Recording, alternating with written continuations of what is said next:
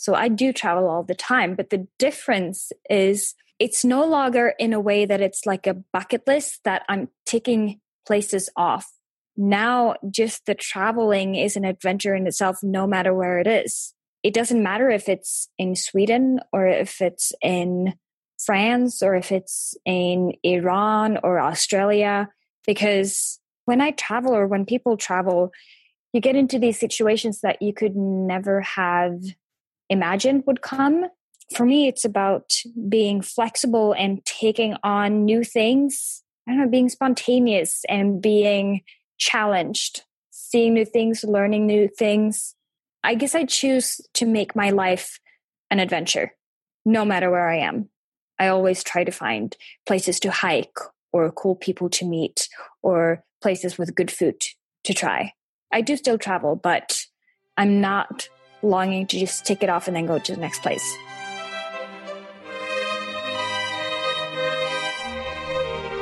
Hi, this is Joshua Spodek, and this is Leadership in the Environment. You're not the only one who cares about your impact enough to act.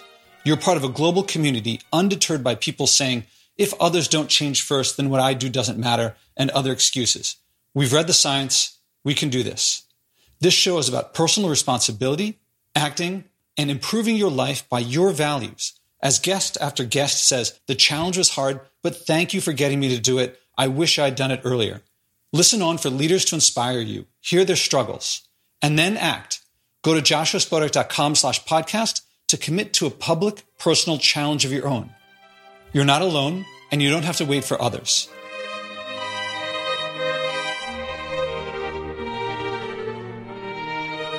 If you've heard me talk about not flying in this podcast a lot and you think it's impossible, allow this conversation to blow your mind. Evelina Utterdal is a world traveler and writer who has chosen to stop flying. You'll hear why. There are more of us all the time. You'll get to hear us indulging in talking to someone who understands us. Nearly everyone I talk to says flying is impossible for them. I know they're just confusing a system that they've accepted with reality. But man, people argue so much that something that is not impossible is impossible. It's not impossible. More than not impossible, it's fun, adventure, it's culture, it's cuisine, it's meeting other people. It's all the things that people look for from travel more. Now I get to hear someone experiencing the joy that I do, the discovery, finding out that what you get out of travel, you can create. All those things, they're not out there. They're in here. So I hope we blow your mind. What do you think is impossible? What are your limiting beliefs?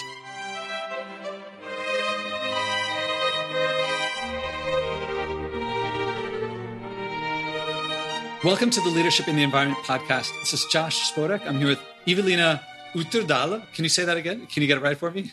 Evelina Utterdal. Whom you might know as the Earth Wanderess. You are traveling the world without flying. And someone said, Josh, you should check this woman out because she's got this really cool stuff and she's also flying like you. Now, people don't know this, but you and I spoke a couple days ago and it was a fantastic conversation.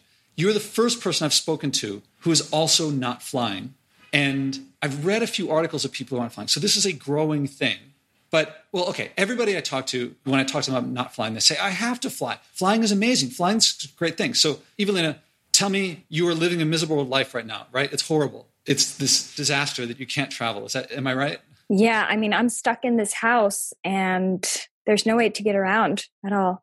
No, honestly, I enjoy my traveling a lot more now that I don't fly. How can that be? Because I know, but what prompted you to do that? I've always cared about the environment because Sweden is very progressed in that way. So things like recycling comes very natural to us. So I always knew it was bad to fly, but I didn't know exactly how bad it was. And my conscience just was very weighed down by this, but I would justify it with like being environmentally friendly in general and being vegan and all of these stuff. But then I saw in numbers, I saw there was this woman who wrote about her going in January from Sweden to Bali and back. And then seeing how big of an impact that was, that really made me realize how bad it is and that it doesn't matter how good I do with, everything else. Because just by flying, my impact is so much worse than the average person. And someone who cares about the environment, I want to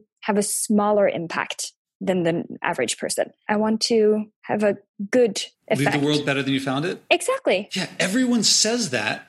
And then they it's almost as if they encapsulate flying as like this thing that's just part of how life is and it doesn't count or something like that. I certainly felt that way. I mean, when we spoke before, there was so much that you said. I was like, yeah, I had that experience too. Because for me, I was on a flight and I saw this video and a guy said that flying New York, LA round trip was roughly a year's worth of flying in terms of its greenhouse effects. To say nothing of extraction and displacing people from the land and all that happens. Like, it's not many countries where there's lots of oil where people are like treated fairly. And I thought, living in Manhattan, I don't have a car, I don't drive. I felt so good. I felt so much like, yeah, I'm like not harming the environment that much. And then I see this information. I think, whoa, that's not how I thought of myself. And then did you have the same thing? I felt like I just suppressed that information. I was like, I don't want to know that. I don't think of myself as someone who pollutes a lot. Therefore, like, forget that. What was it like for you?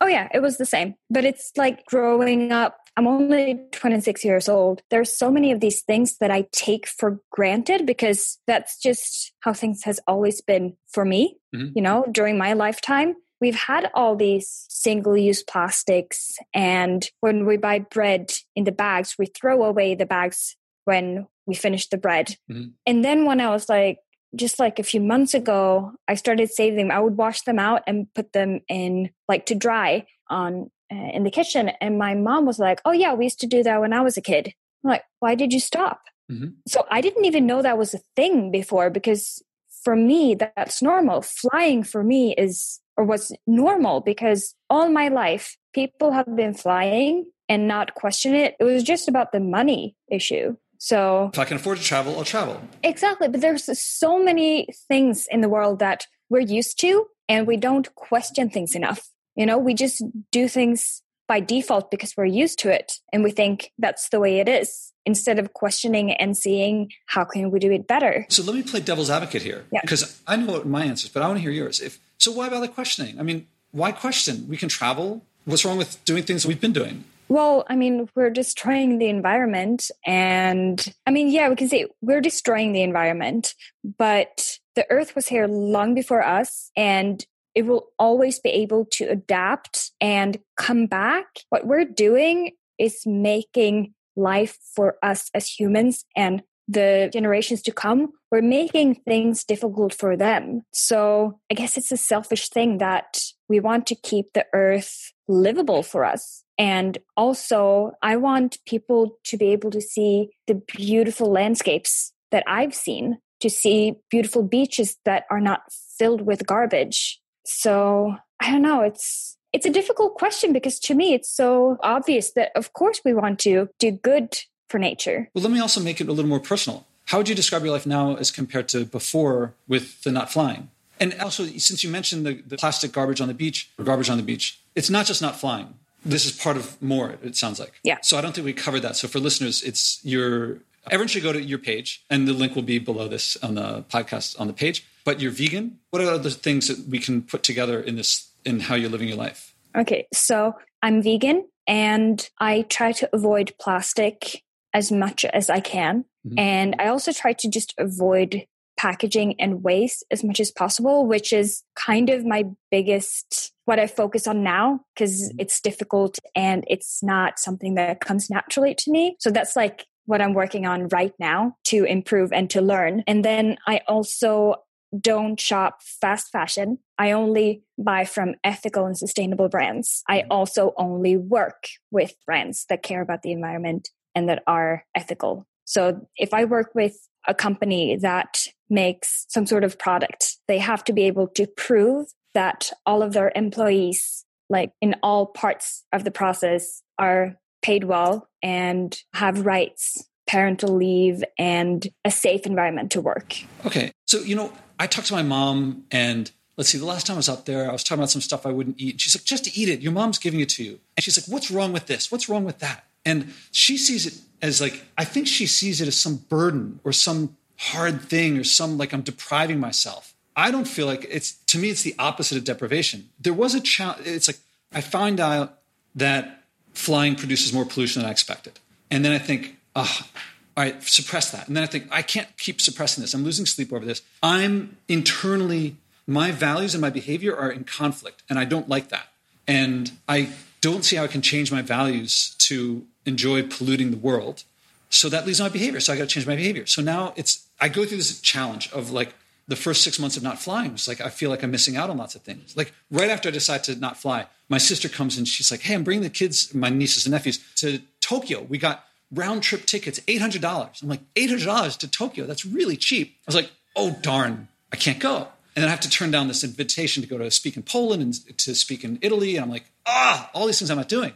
But then you get through that transition. It's like, the heroin leaves your system and you stop craving and you start finding all these things around. So I'm just kind of hinting at things. Is it deprivation and sacrifice for you? Is it challenge? How does it feel for you? Are you working hard? Are you hating what you're doing? Are you like, I'm talking about it. I was reading this conservative website the other day because I like to get lots of different views. And they're pointing about something and they're like, look at all those people that are suffering to not pollute. Now they're suffering for no reason. I'm like, suffering for no reason?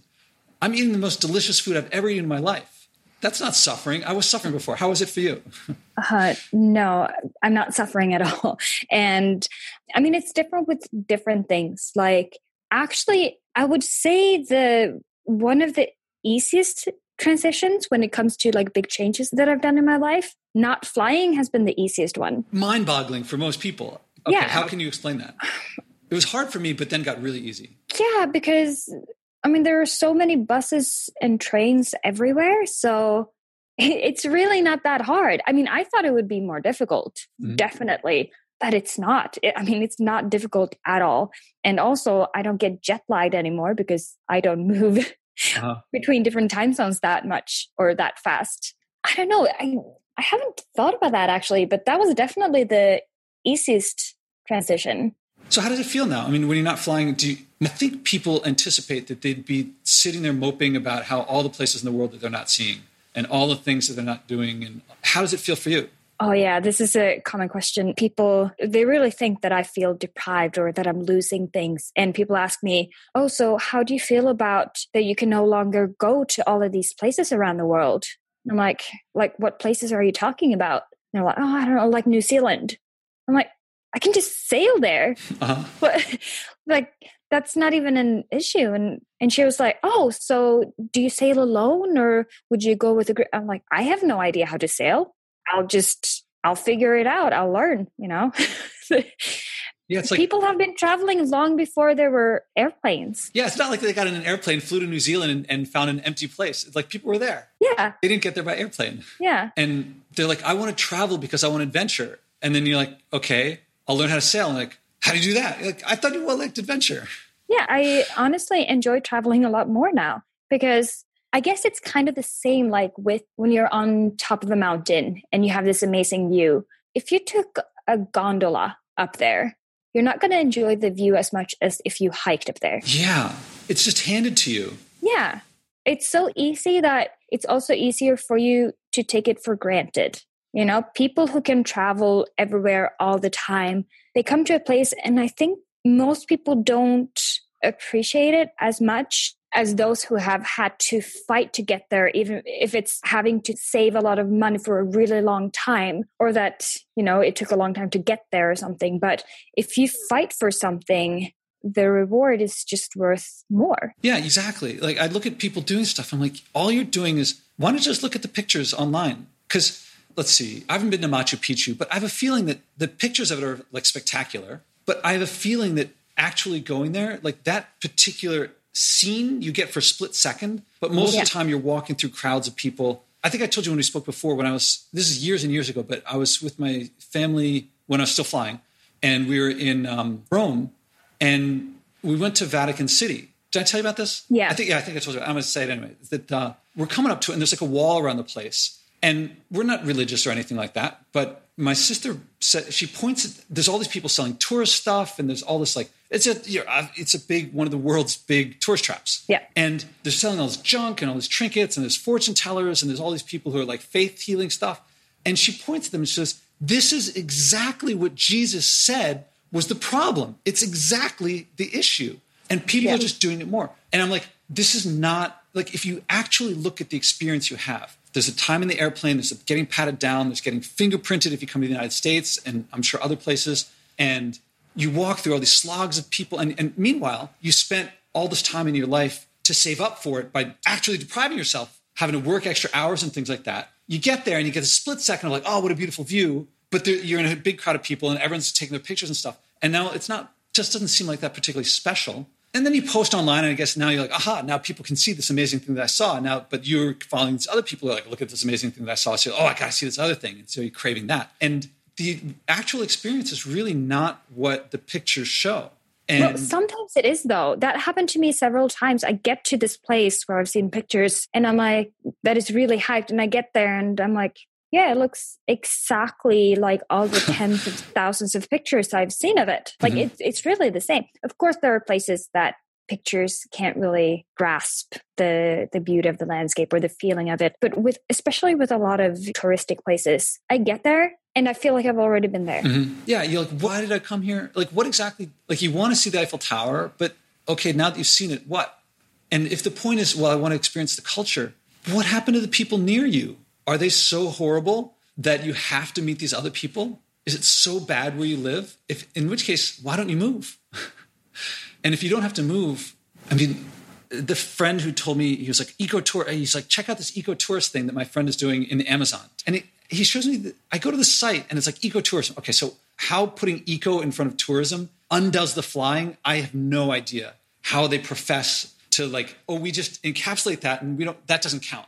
I guess somehow if you buy that. So then there's these pictures, these like, I don't know how else to describe it, but they're obese Midwesterners on this boat on the Amazon. And all I can think is, well, there goes that neighborhood, because now the people there are going to realize, well, if we put up a cafe and with the Wi-Fi connection, then the people will come and we'll spend money here and then the Amazon ceases to be what we think of now as the Amazon. Now it's a new tourist trap. And meanwhile, I plant these trees in my window and I feel like that's more of an experience of nature.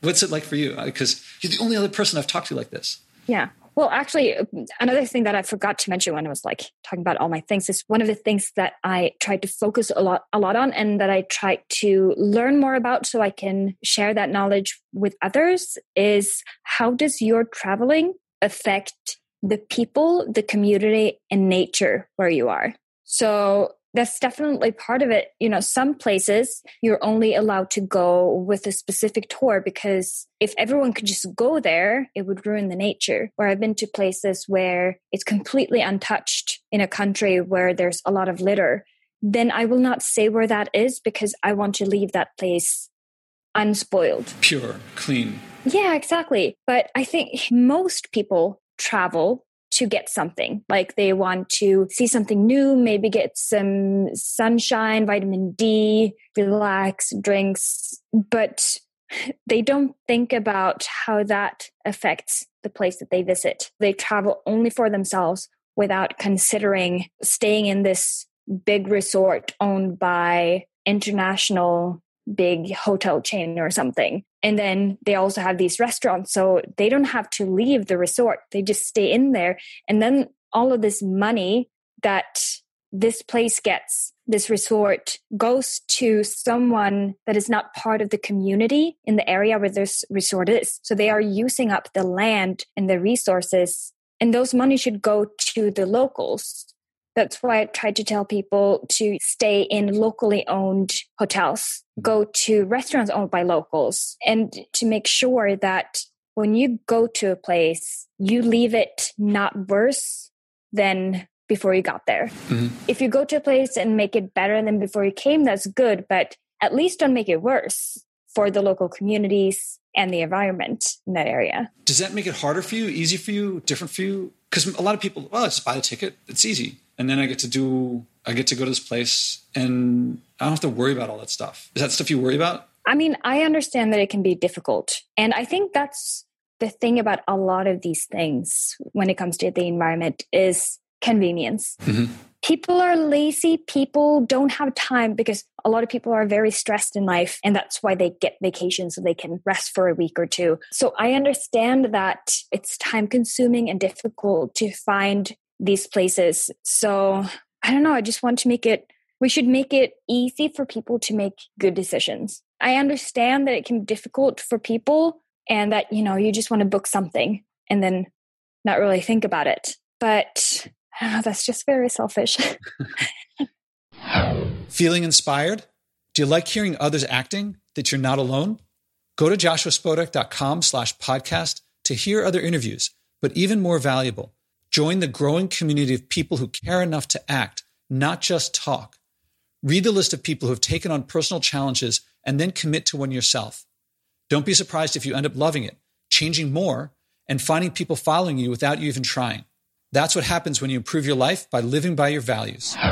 You don't sound like you describe travel for yourself as difficult, though. No. So why is it difficult for them and not you? I mean, were you that way before? Would you have looked at what you're doing now as difficult? Probably. And so how is it now? If it's not difficult now, because I'm trying to make other people, I'm trying to think from the listener's perspective. If it's difficult, I don't want to do that. But I don't think it's difficult. I did think it was difficult. Now I don't. And you don't sound like it's difficult either. So what do they have to look forward to? Well, it's just because it's something new, something that you don't know about. But if you just spent a few hours researching, you learn so much about this. You can choose to learn how your tourism affects places. And that's a good thing about internet. You can find all the information you need about anything.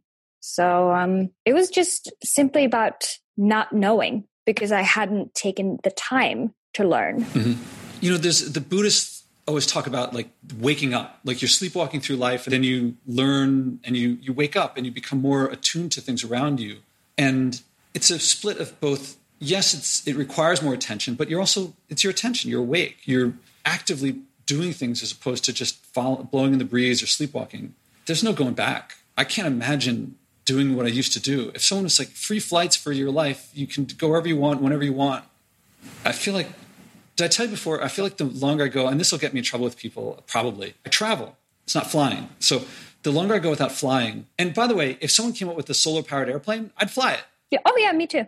Well, there's still issues of like, it's not only the emissions. There's other stuff also, but that would make a major difference. So it's not the batteries. It's how I affect others and how I affect the cleanliness of the world and purity. So if the longer I go without flying, the more people talking about flying sounds like people talking about heroin. Yeah. Does that ring true for you? Yeah. I mean, maybe it's not the word I would use, but I totally understand what you mean. Because the way they see it, they cannot imagine being without it. It's just, the way they talk about it is definitely like an addiction. They don't realize it, right? No. I mean, it used to be like that for me. I was addicted to traveling. And like, well, I still am, but I was addicted in a way that I would always book flights. So you travel, you still like to travel. Why is it different now?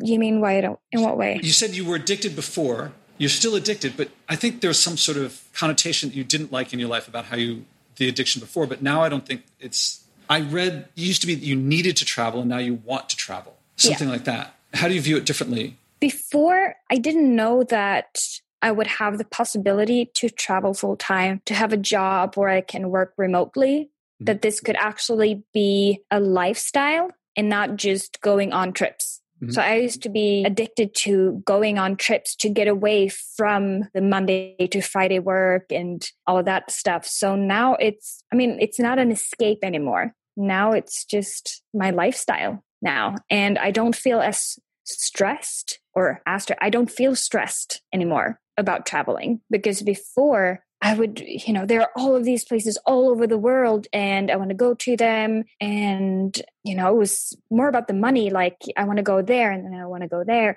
traveling between continents quite quickly and feeling stressed about how am I going to see all of these places? How am I going to afford to see all these places all over the world? And now I'm just more in the now and I feel like I'm here, what's in this area, and to appreciate what is around me. So I don't feel, I still want to go to other places, but I no longer feel stressed about going to other continents because I know it's going to take time and it will take the time that it takes. Yeah, it feels. Does that make sense? It does to me. The way I put it is that it used to be someone would come back from some place or I'd find out about some place and I'd think, man, got to check that place out. And then I think, well, how do I fit that on the list? And how do I fit that in with all the other things that I'm doing and so forth? And it's like, so there's all these places. And as the longer that list got, it's a big world. There's a lot of places. Then the more that I'm like missing out. How am I going to catch up? How am I going to do all these things? And instead of thinking about what I had, I think about what I didn't have, what I was missing, what I was lacking, what I was craving. Exactly. Yeah. Now I think, well, I take it as a given that I can't see everything. It's too big of a world. Life is not long enough. And even if I could see everything, every time I'm seeing one thing, I'm not seeing something else. So I can't live for a year in 50 different places because I don't have that much life left. And even if I could live for a year in all these places, now I have to leave all these places each time. So my starting point is I can't see everything. And if I can't see everything, my best strategy, as best I can tell, is to enjoy what I can see as much as I possibly can. Yeah. And as long as I'm enjoying what I can as much as I can, why not start where I am right here, right now, this second, this place, this time, and suddenly my life is filled with joy and there's discovery of things all around me. And my next door neighbor is as interesting a person as anyone in the world. And their background is, living in New York, it's certainly the case that people are from all over the place. And I have more cultural experience. Okay, I want to take that I live in Manhattan out of it because that's incidental, because I could be living anywhere. And if I've chosen to live in a place that is somewhere where I want to live, then what is around me is what I like. So I happen to like the diversity. But if you don't like the diversity, then you live in a place without diversity. So what do you like? You will have that in this place. And if you don't have what you value in where you live, that's a problem. And all the traveling in the world is not going to fix that you've created a place for yourself that you don't like. And now you're putting all these Band-Aids on it by traveling all the time. And you're not fixing the problem. So for me, there were definitely things I wasn't appreciating as much about where I live. And I mean, the big thing for me over the past couple of years has been the food and learning to get the food around me. Oh, I bet I didn't talk to you about the mangoes. People want to travel the world because they want all this exotic food. That's something that people really like, exotic food. All right. Yeah. In Manhattan, you can go to virtually any grocery store, any day of the year, and get a mango. Most people would describe a mango as exotic. Now, turnips grow in this area, and rutabagas and kohlrabi, they grow locally. Most people have never bought a turnip, including myself up until a couple of years ago. So in actual practice, a turnip is more exotic than a mango for a New Yorker because it's hard to get. I mean, it's easy to get if you just go to the farmer's market and get one. But most people don't get them. And so they're flying all over the world getting stuff that they can get at home because everyone knows the market responds to that demand and provides it for them. It's not really exotic anymore. I mean, there's things like you can't get durians here, so you can get them in other places. But then you're just kind of sampling. I find that when I look nearby, there's just as much, there's the universe in a glass of wine. Everything is here if you want it. And to create adventure, to get cultural exchange, to sample cuisines, that results more from, you can get more results from practicing your skills. So yeah, I feel like if you develop the skills to create adventure, you can get more adventure than you can by buying a plane ticket. Yeah, but I mean, I don't have a home though, so I do travel all the time. But the difference is it's no longer in a way that it's like a bucket list that I'm ticking places off. It's not that I have all these destinations and when I've seen it, I've ticked it off. Now, just the traveling is an adventure in itself, no matter where it is. And it doesn't matter if it's in Sweden or if it's in France or if it's in Iran or Australia. Because the adventure, when I travel or when people travel, you meet all of these people and you get into these situations that you could never have imagined would come, and you get those. And it doesn't matter where you are. It's just for me, it's about being flexible and taking on new things that, being spontaneous and being challenged and seeing new things, learning new things. But yeah, before it was definitely more of a bucket list, ticking places off. But now it's just the actual, I guess I choose to make my life an adventure, no matter where I am. I always try to find places to hike or cool people to meet or places with good food to try. So I do still travel, but I'm not longing to just tick it off and then go to the next place. So what happened to the bucket? I presume you had a bucket list before you decided to stop flying. Yeah. So what happened to the places, what happened to that list? Is it still in your head or is it just have you let go of it or what happened? Yeah. I mean, there are still some places that I do want to go to. Basically, before I would have 3 places on my list that were just my dream places where, I've just always felt this longing for. And that was New Zealand that I went to a few years ago. And then Georgia that I visited now just a few months ago. Georgia, part of Russia, Georgia? Well, it's its own country. Okay, sorry, because it's also a state in the United States and probably most listeners are American. Oh, right. Yeah. So, yeah, Georgia, the country. The country, sorry. Yeah. And that was like on my way back from Iran because I went through Armenia and then to Georgia by bus.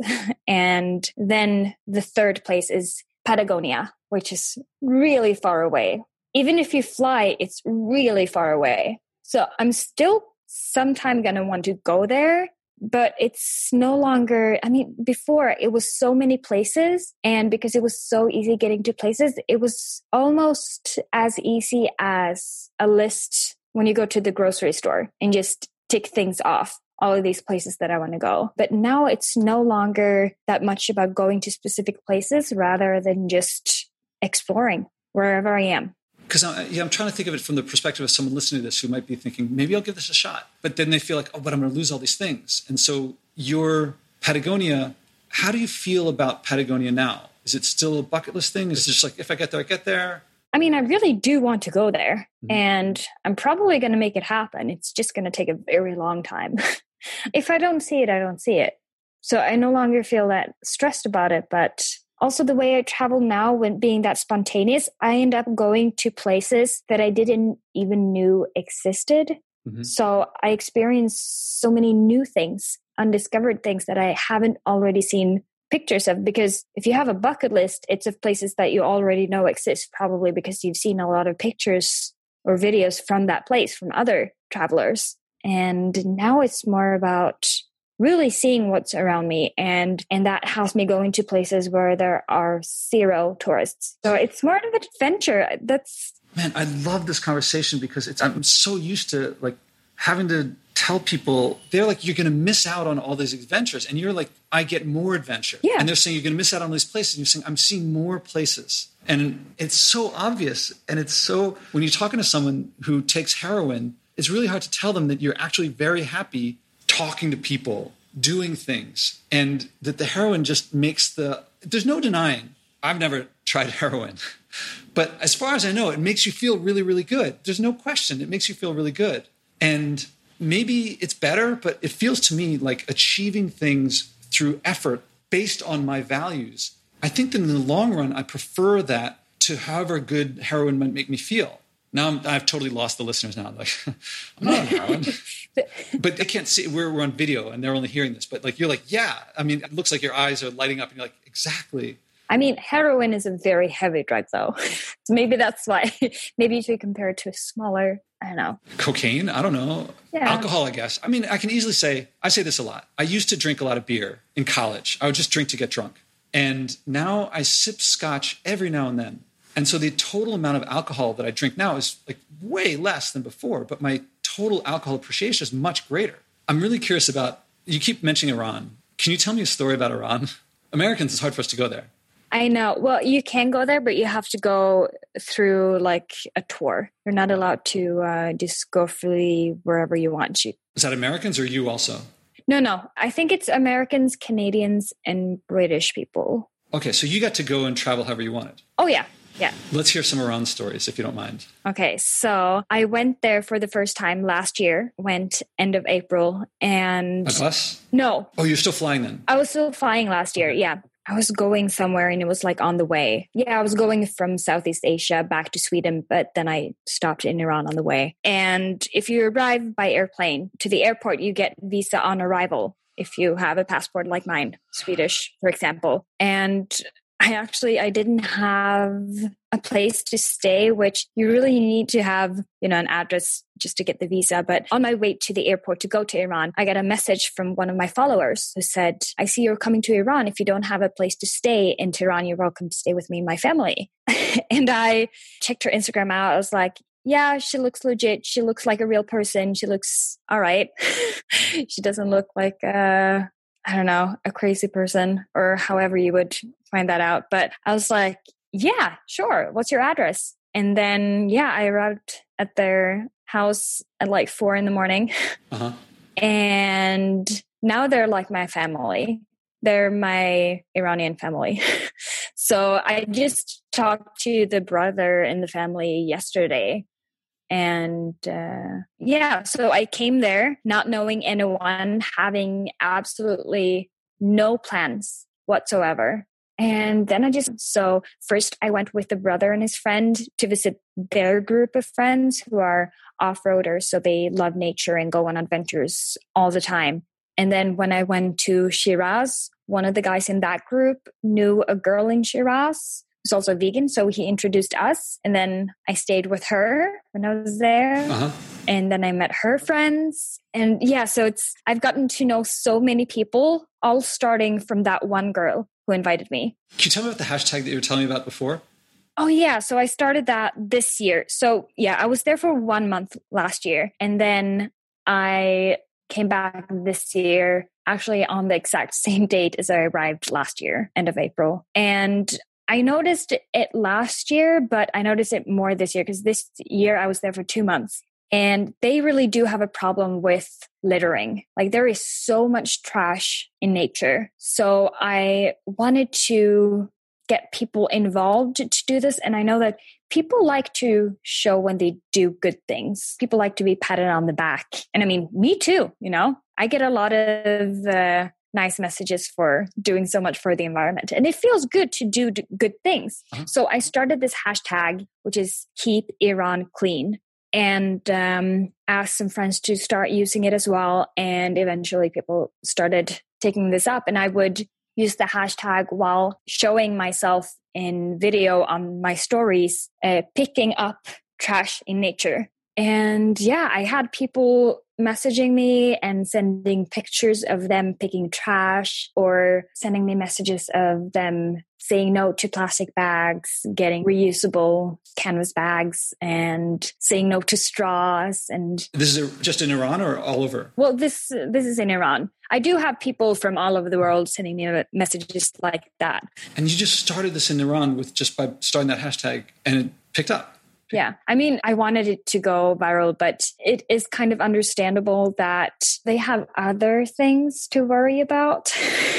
So it's understandable that littering isn't on top of their priorities, especially now when their currency has lost a lot of value very quickly, and they're starting to have issues with water in some parts because it's getting so hot and so dry. But I mean, Iranians are some of the most educated people that I know of, and they're very smart and they're very caring. So no matter who I talk to about this, everyone agrees. It's just that the government doesn't really have any programs about sustainability. So everything has to be done on an individual level, which I get is hard because with all of these things, it's about keeping it simple and easy. You're talking to an American. My government is not exactly supporting sustainability.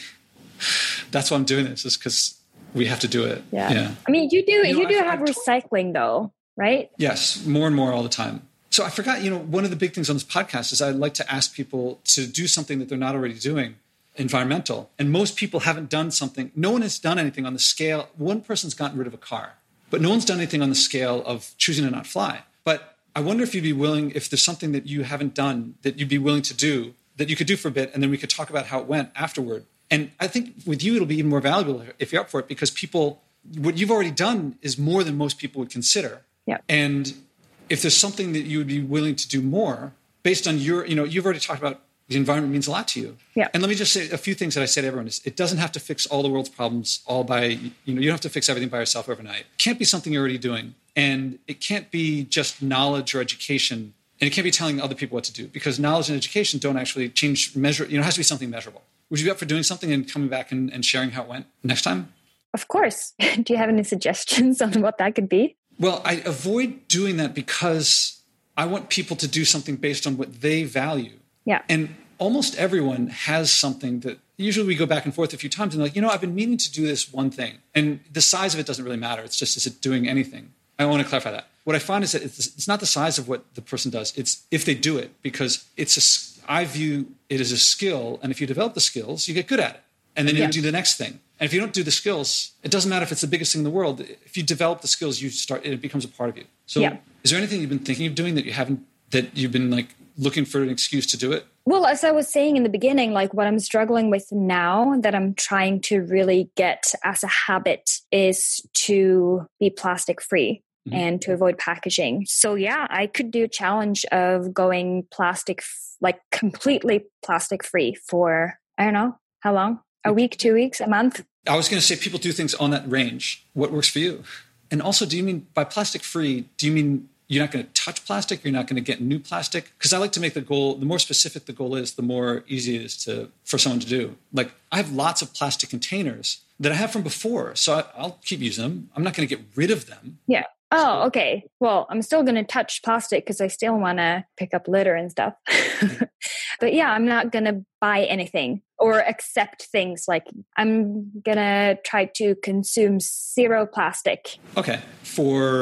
I would like to become plastic free in general in life. So I don't know, let's do a month. I like challenges. Oh, that's a big challenge. Yeah. I guess I have to go zero. I'm just thinking to myself, if I could go zero for a month. I mean, I'm looking over at the plastic bag that I washed over there, and it's like getting pretty dirty because I've washed it so many times, but it still works. Okay, all right, if you're up for a month, then I'd love to talk to you again in a month and hear how it goes. Sure. I'm just going to have to think because I'm going to go camping. Mm-hmm. Well, here's something that I say to a lot of people is that, here's a common one. A lot of people say, I'm going to go without meat for a month for people who eat meat. And then I point out to them, here are the two big things that happen that I try to prepare people for. Is that one is other people. So if you go to, sometimes you'll visit someone and they're like, here, I made you some steak. And so there's a couple different things you can do at that point. And I'm not saying what the right thing is or the wrong thing is. It's different for different people. But sometimes people say, all right, I'll have the steak. And yes, I said I wasn't going to have meat for a month, but I'll have steak this one time. And I'm not going to let that ruin everything. Okay, I had steak that one time. Some people say, no, I will absolutely say absolutely not. But I think most people who don't think about it is they think, oh, I'm going to go for a month with no meat. And then, oh, I had steak. Oh, well, that's the end of that. But I think when you do something that's absolute zero and then something leads you not to, it's like, how do you handle that? You don't have to answer that now, but to be prepared for that. The other is travel. Is for most people when they're away from home, things that they could control, they no longer can, and they're kind of at the whims of whatever. So what I found is that you don't have to have all the answers now, but just to be prepared that some things may happen that you can't conceive of now. Oh, yeah. Well, I'm already used to that. Like being vegan and traveling in the world, especially in places that are, very far away from touristic places and staying with locals where you don't speak the same language. Sometimes I've ordered things, asked for no cheese, and I get it and there's cheese on it. Things happen. At least I try my best. So I know I don't blame myself for when it doesn't go right. And I often forget to ask no straw. And then I get a plastic straw. So I quite often less and less forget to ask to get no straw when I order, a smoothie or iced coffee or something. Okay, so the goal, what I want to do is bring you the second time so that people can hear how it went. And I think it'll be great for people to hear someone who's done a lot and she still can do more. And how does someone handle stuff when unforeseen things happen? Yeah. Anything I didn't think to ask to bring up now?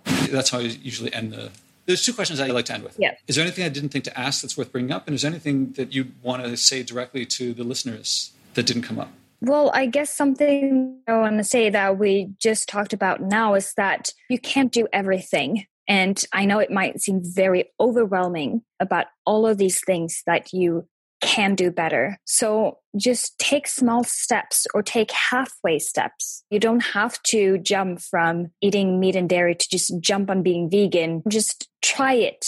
And then slowly you will realize it's easier. And doing these better choices, like saying no to plastic, it gets easier the more you do it. So don't be too hard on yourself. Just try to be more conscious and take small, better steps. And eventually you will know a difference. When you look back, you can see a difference, even though it doesn't seem as hard as if you go cold turkey.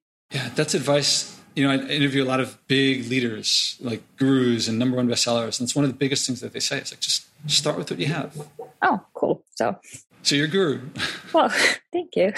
Well, thank you very much. And I'll talk to you again in a month. Okay. Thank you.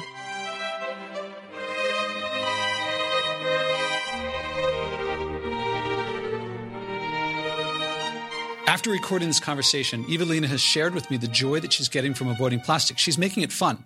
And the conversation has led me to plug more, that is to pick up more garbage when I run, originally inspired by John Lee Dumas. If you haven't listened to that episode, I hope you go back and listen to it. She's also shared a lot more people avoiding flying. So this is a bigger community than I expected, and it's growing. So I recommend trying it. I think you will be amazed at what you learn and how much you grow. Find out what you're missing. And what do you have to lose by trying except saving a few $1,000s and figuring out how to get the same benefits as we did from traveling without spewing all that pollution into the world that we all share?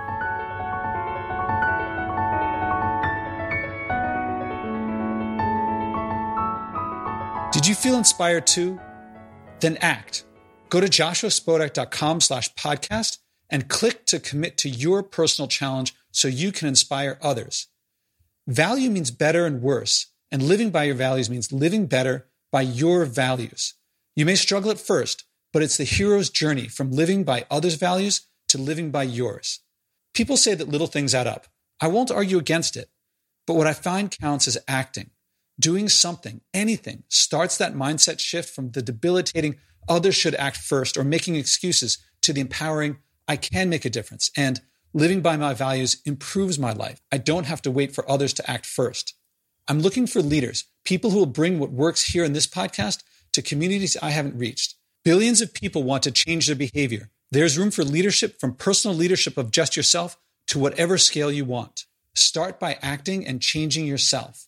Go to joshuaspodek.com/podcast and commit to your personal challenge.